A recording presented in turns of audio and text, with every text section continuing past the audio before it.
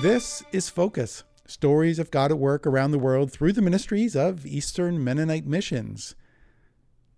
In 2017, Betsy Stewart said yes to Jesus and went to Kenya for 6 months. Betsy's term with EMM was spent at the Amani Gardens Inn in Nairobi, where she served as a hostess to guests who were traveling through the country. Betsy's yes to Jesus was a yes to learning more about Kenya and its people, a place Betsy had visited several times before, but this kind of call wasn't difficult for Betsy to obey. It wasn't until a few weeks before Betsy went to Kenya that she found herself fearful and full of anxiety about what the future would hold.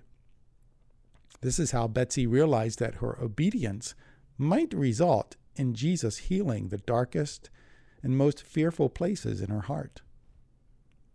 The anxiety of the last few weeks before Betsy left for Kenya traveled with her to Kenya. Betsy felt it rush through her as she walked to the store, and a minibus rumbled recklessly by her. Betsy's anxiety taunted her when she got ready to go to the nearby school where she volunteered, convincing her that she was wasting her time and had forfeited any promise of professional success. The anxiety squeezed on her heart when she looked at her bank account and wondered if the number she saw there would sustain her or run out. One of the pastors at Betsy's church in Nairobi came forward during a worship service and took the microphone to bless the offering they were all about to give. Betsy held her shillings in her closed palm.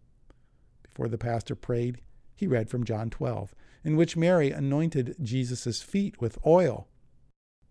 Betsy listened to a story she had heard many times over, and the Spirit answered her prayer from that morning and helped her hear a new word from the Lord. It was worth a year's wages, is how Mary's cost of obedience was estimated in Scripture. A year's wages, a livelihood, the very thing Betsy had been fearful about, was right there, being broken and poured out in an act of obedience and worship. It was there in that church tent, surrounded by her new church body, that Betsy learned again what obedience is like. Obedience can be costly. It can mean foregoing a year's salary, relinquishing a job and title and identity. And obedience is beautiful. It's like an expensive perfume that, when poured out, creates an unmistakable fragrance. EMM has a program called Kingdom Teams, or K-Teams for short, and these are moving beyond Lancaster, Pennsylvania, where they have been based for the past 4 summers. EMM hopes to form 2 teams of K-Team summer staff to lead youth groups this coming summer. In addition to Lancaster City, EMM is excited to offer K-Teams in Lebanon, Pennsylvania, and Phoenix City, Alabama. Youth groups serving in any of these locations will have opportunities to learn and grow in their walk with Jesus and will serve at-risk children. Volunteer summer staff positions are also available and needed. You can learn more by going to our website, emm.org/kteams. Thanks for listening. I'm Joe Hollinger for Eastern Mennonite Missions.